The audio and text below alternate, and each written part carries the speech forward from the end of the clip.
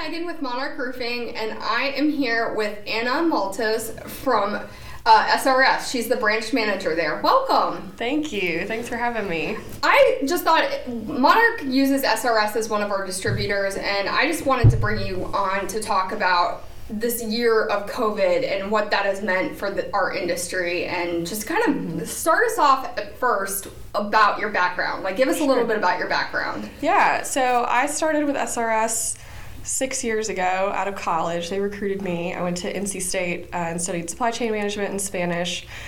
So they recruited me into their manager and training program, and I went to work for them in Texas.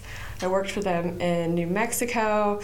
Then I went to work in Columbia, South Carolina, and then I ultimately really wanted to come back home to North Carolina. I'm from Lumberton originally, and Wilmington is a great place to live, so this was just close enough to my family in Lumberton, so I really wanted to get back to Wilmington, and they were supportive enough of me to get me a job back here, back home. So I came to Wilmington about 3 years ago, and I was the assistant manager for a while, and then my manager retired, and I took his role as branch manager about a year and a half ago. Well, congratulations. Thank you. Got promoted. Yeah, it's definitely a great feeling. I mean, the branch itself has grown so much. We had Hurricane Florence, we've had all these challenges, and that was one thing when COVID hit and there was all this uncertainty around it. You know, everybody's fearful of losing their jobs. You know, we're fearful that we're going to lose all our customers or that people aren't going to get their roofs done. It just brings out a lot of fears in employees and stuff, and I just sat everybody down. I was like, guys, we made it and we thrived through Hurricane Florence. We are going to get through anything. I mean, we're going to have different challenges, but like this, we made it through Florence, and we survived, and we made money, and we, did a good job for our customers. So we will figure it out. We don't worry about that. We're going to get through it, and we're going to figure it out. And thankfully, we'll probably get into the whole COVID effects in a little bit, but thankfully, demand really hasn't gone away. Shortened. It has not dropped at all. I think a lot of people are taking that money that they normally would have spent on vacations or things other than home improvement, and they're focusing on improving their homes and getting projects done that maybe they've waited around to do. And you know what, here on the coast we get hurricanes all the time, so you people are thinking about that, getting prepared for hurricane season. So I think we are a little bit we have a little bit more of a buffer in Wilmington than a lot of other areas. So we're very lucky, very blessed to live here. And I'm just so proud of my team here in Wilmington. I mean, we've come so far in the last 3 years. So we're geared up for more. We're ready to go. You mentioned Hurricane Florence, and then, of course, we've had Dorian, and now we've had COVID. So it's like left and right. Yeah. The natural disaster to the pandemic. We're just rolling with the punches. I mean, I feel like you had to be prepared for this, given Florence and all that challenge. How that challenge kind of made you rise to the occasion, I would say. Definitely. I mean, it was a little chaotic, and I'm not gonna lie, I had never worked a hurricane, post-hurricane before. I had worked hailstorms out in Texas and New Mexico, but that's a little bit different. I mean, with hailstorms, you're not looking at like total destruction of properties like you did, after Florence. And we've had a couple hurricanes since then, but nothing as bad as Florence. That's why I keep, referencing Florence, just because, the trees are down. With hailstorms, you don't see that devastation like you do with hurricanes. And so hailstorms were big money for us, insurance claims and everything. But I mean, I had never dealt with a hurricane before Florence. And so I really was underprepared inventory-wise, mentally, team. I mean, I needed to pretty much double my team overnight. Wow. And there's natural challenges with that. We don't want truck drivers who aren't qualified. We don't want people representing us in the marketplace that aren't, conducting themselves in a safe way. But my company just did such a great job of rallying around us. And I mean, my VP came to me and I was frantic. I was, frazzled, worrying about everything, trying to make all these decisions. And he just said, stop what you're doing. And I said, I can't stop. I got all this stuff to do. And he said, what do you need from me? And I said, I need people who know what they're doing. I need people who can pull orders. I need warehouse guys. I need forklifts. I need trucks. I need shingles. And he said, okay, I will work on that. And he just went to work and he found me people that worked for our company in like the Midwest that were winterized at the time, and they often have seasonal layoffs. So instead of being laid off, they came to work here. We were renting houses for people, for workers. So we had like 3 houses that we were renting on a month-to-month basis for people to work from the Midwest. So I had drivers, I had warehouse guys, I had inside salespeople, I had people typing up orders. It was just pretty wild, but my company really, they sat me down and said, what do you need? We're here to support you. And I said, I need people. Next thing you know, I'm looking in my office and I'm like, who are you? And they're like, oh, I work here for you. I don't even know who you are, but nice to meet you. I'm Anna. And they're like, I've been here for a week. And I'm like, oh my gosh, I'm so sorry. I didn't even know who you were. And they're like, I'm from Kansas City. Like, I'm just here. I'm like, which house are you living in? So yeah, we really geared up quickly. And I mean, there were some growing pains in that. I think we had to step up our communications to customers. We were just getting so many phone calls, and we actually we had to really prioritize business, which I don't like saying no to anybody. Like when I get an order, that's kind of what our company is based on. And we get excited. We're salespeople, but we had workers coming from all over the country, and not that they are not deserving of good service and deserving of the best that we have to give, but we can't. At that point, we had so many customers that we couldn't. If we spread out all of that service, we would be subpar service, because we just didn't have enough time in the day to communicate with everybody. So we also didn't want our Wilmington loyal customer base to not get the attention that they deserve, that they've been buying from us for years and years and years. And next thing you know, they're on hold for 2 hours because we're getting so many phone calls. So I had to sit people down and say, we had to say no to some business, which I didn't like. I don't like doing that, but ultimately to keep our service levels up, we just had to do that. So yeah, all around, it's been a wild ride, but we're having some different challenges this year with COVID, but we're going to have challenges every year. Hopefully we don't have challenges like this every year, but we've got to find ways to adapt and scale up and scale down when we need to. Well, and so that really set the blueprint for kind of, you're like, oh, no sweat now. You're saying this is, we made it through Florence. This is nothing compared to that. In what way was it the same, or in what way was it different if you had to pivot? Yeah, well, when we first started, was it February of last year, started hearing about the effects of COVID and people were starting to get scared.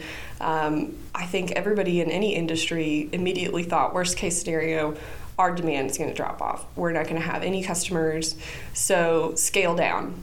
Scale down employees, scale down inventory, because if the government shuts us down for a month, 2 weeks to a month, we can't have all this inventory sitting on the ground, tying up money that's not being sold. So everybody scaled down, preparing for the worst. And ultimately, looking back, I don't think that we couldn't have known what the result would have been, but our demand never stopped.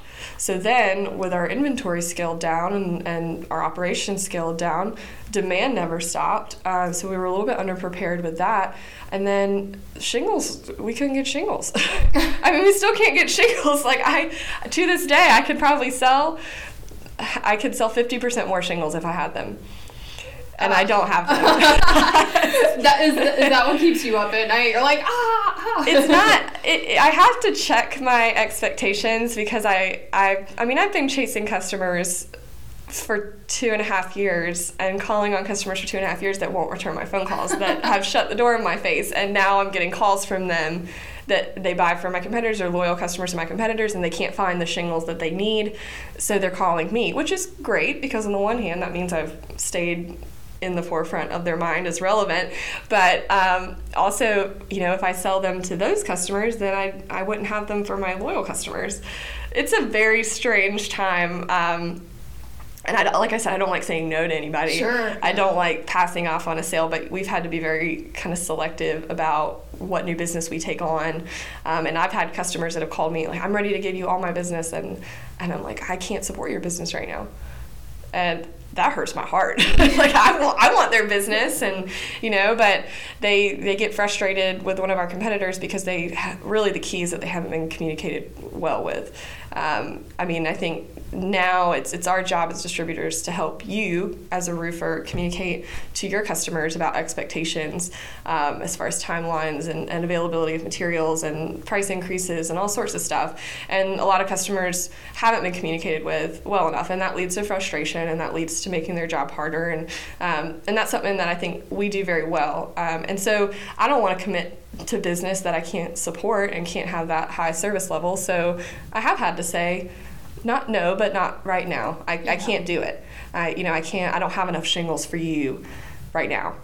I mean, and I hate that, but I hope I can help you maybe in certain situations where you need something. Maybe I can help you out of a bind, and maybe we can talk when I get more shingles. But right now, if you're buying that brand, I'm kind of spent.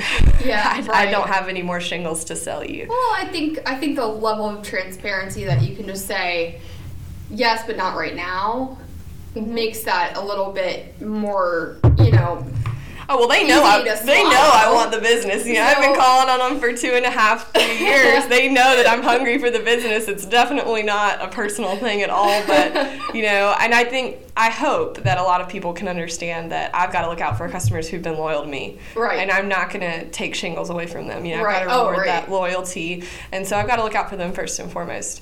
So so I do. And it's working out for me okay so far. Which is great. And shifting a little bit, first of all, it's Women's Month. And we only get a month? I know. I've been asked that so many times where I'm like, Happy Women's Month. Every month. Every month is Women's Month. So in the guise of it's technically considered Women's History Month, where we can elevate stories about women, I think that, and I can say this from like the roofing perspective, it tends to see or come across as a very male-dominated industry. Oh, absolutely. And, I feel the same with any kind of construction, job or industry, whatnot. Is there any challenges or any advice you could give to someone who's going to be starting out in the business, like our business or your business? Yeah, I think that women in general tend to care a lot more about what they do emotionally. I think that emotional involvement that I'm not saying men can't be emotionally involved, but I think women naturally are more emotionally involved in what they do. And to me, I've seen success with that because I care so much about my customers. I care so much about being the best that I can be, and I will go home at night and I will think about a problem until 10 o'clock when my head hits that pillow because I care so much. And I used to think when I first got into the industry that was not so great, that being emotional and being emotionally tied to your job could be seen as a flaw, as like a negative thing. But I mean, I've embraced it, and I can only say that to anybody looking to hire women, that I think the thing about being a manager is that you find what people do well and you maximize that and you bring out the best in people. And women, I feel like, are naturally more inclined to care more about their customers, care more about the job that they do, and want to do a better job. And like I said, men can do that too, but I think that naturally women are more emotionally invested in it. And so I think that if I could speak to people hiring women, and I think a lot of roofers already see that in typically office manager positions, organizing, being able to kind of manage the chaos of the construction industry. I think that women have been filling that role for quite a while. But I don't want people to limit women to that role as an office manager. Women can do so much more. They can get on a roof, they can nail down shingles, they can sell. If you're a homeowner and you're a woman, and generally speaking, there's a male and a woman in a homeowner situation, not all the time, but most of the time. And, who do you feel comfortable with? Who do you feel comfortable selling to you? Now, I automatically feel more comfortable when a woman's selling to me. I identify with them, I trust them, and so women can sell, women can roof, women can be spectacular office managers, women can own the company, and I think that too often, because of our skill sets as women, we get pigeonholed into a title and a job. because we're really good at it, and then we're not seen as what we could do more than that. So I think as a manager, I've also found myself in situations where I've had a woman or women working for me, and like they're so good at organizing, like they're so good at paperwork, because they're really good at that. And I have to stop myself sometimes and think, don't let yourself limit them because they're good at something. They can do more. What do they want to do? I've had discussions with women and say, you're really good at this, and as a manager, that's great, because that makes my job easier, my life easier. But what do you want to do? Yeah. Do you want to do this? Do you want to file paperwork and do things that are very important, but do you want to do that, or do you want to do more? Because you can do whatever you want to do. And I support you in that as your manager. So that was like a really roundabout way of answering your question. So I'm speaking to the GLOW leadership, the Women's Academy or whatnot, coming up this month, and I really certainly am going to take some of those nuggets with me to have the conversation, because the entire reason for it is sky's the limit and women can do anything. Oh, absolutely. And you don't have to just do an office job. You can do something like work in construction. I was listening to a Brene Brown podcast just the other week, and I hope I get this phrasing right, but it said, why are women so concerned with breaking a glass ceiling in a building that a man built?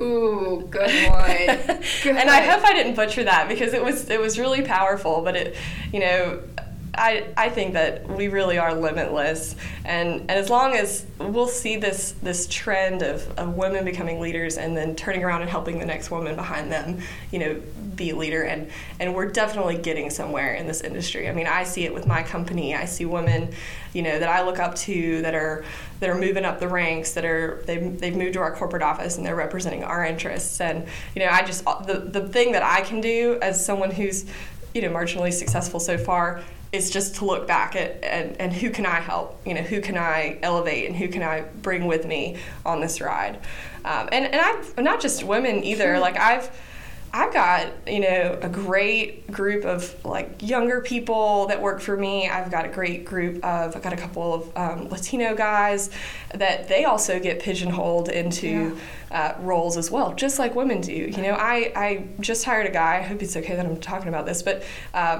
he was saying that his last job, he translated a lot. He translated between the guys in the field. It wasn't roofing, it was a different construction industry, but between the guys in the field and the owners of the business. And he was like, I will never get promoted because they don't have anybody else to translate. And I thought that was so sad that he was limited because he was good at something. And I think that can translate also to women and to any minority in any workplace, is that you're good at something, so you're stuck doing that thing and you can't move on from it, even though you're vocal about it and you want to. And I think that in itself should be a situation that we all avoid as leaders. Thank you. That's great advice.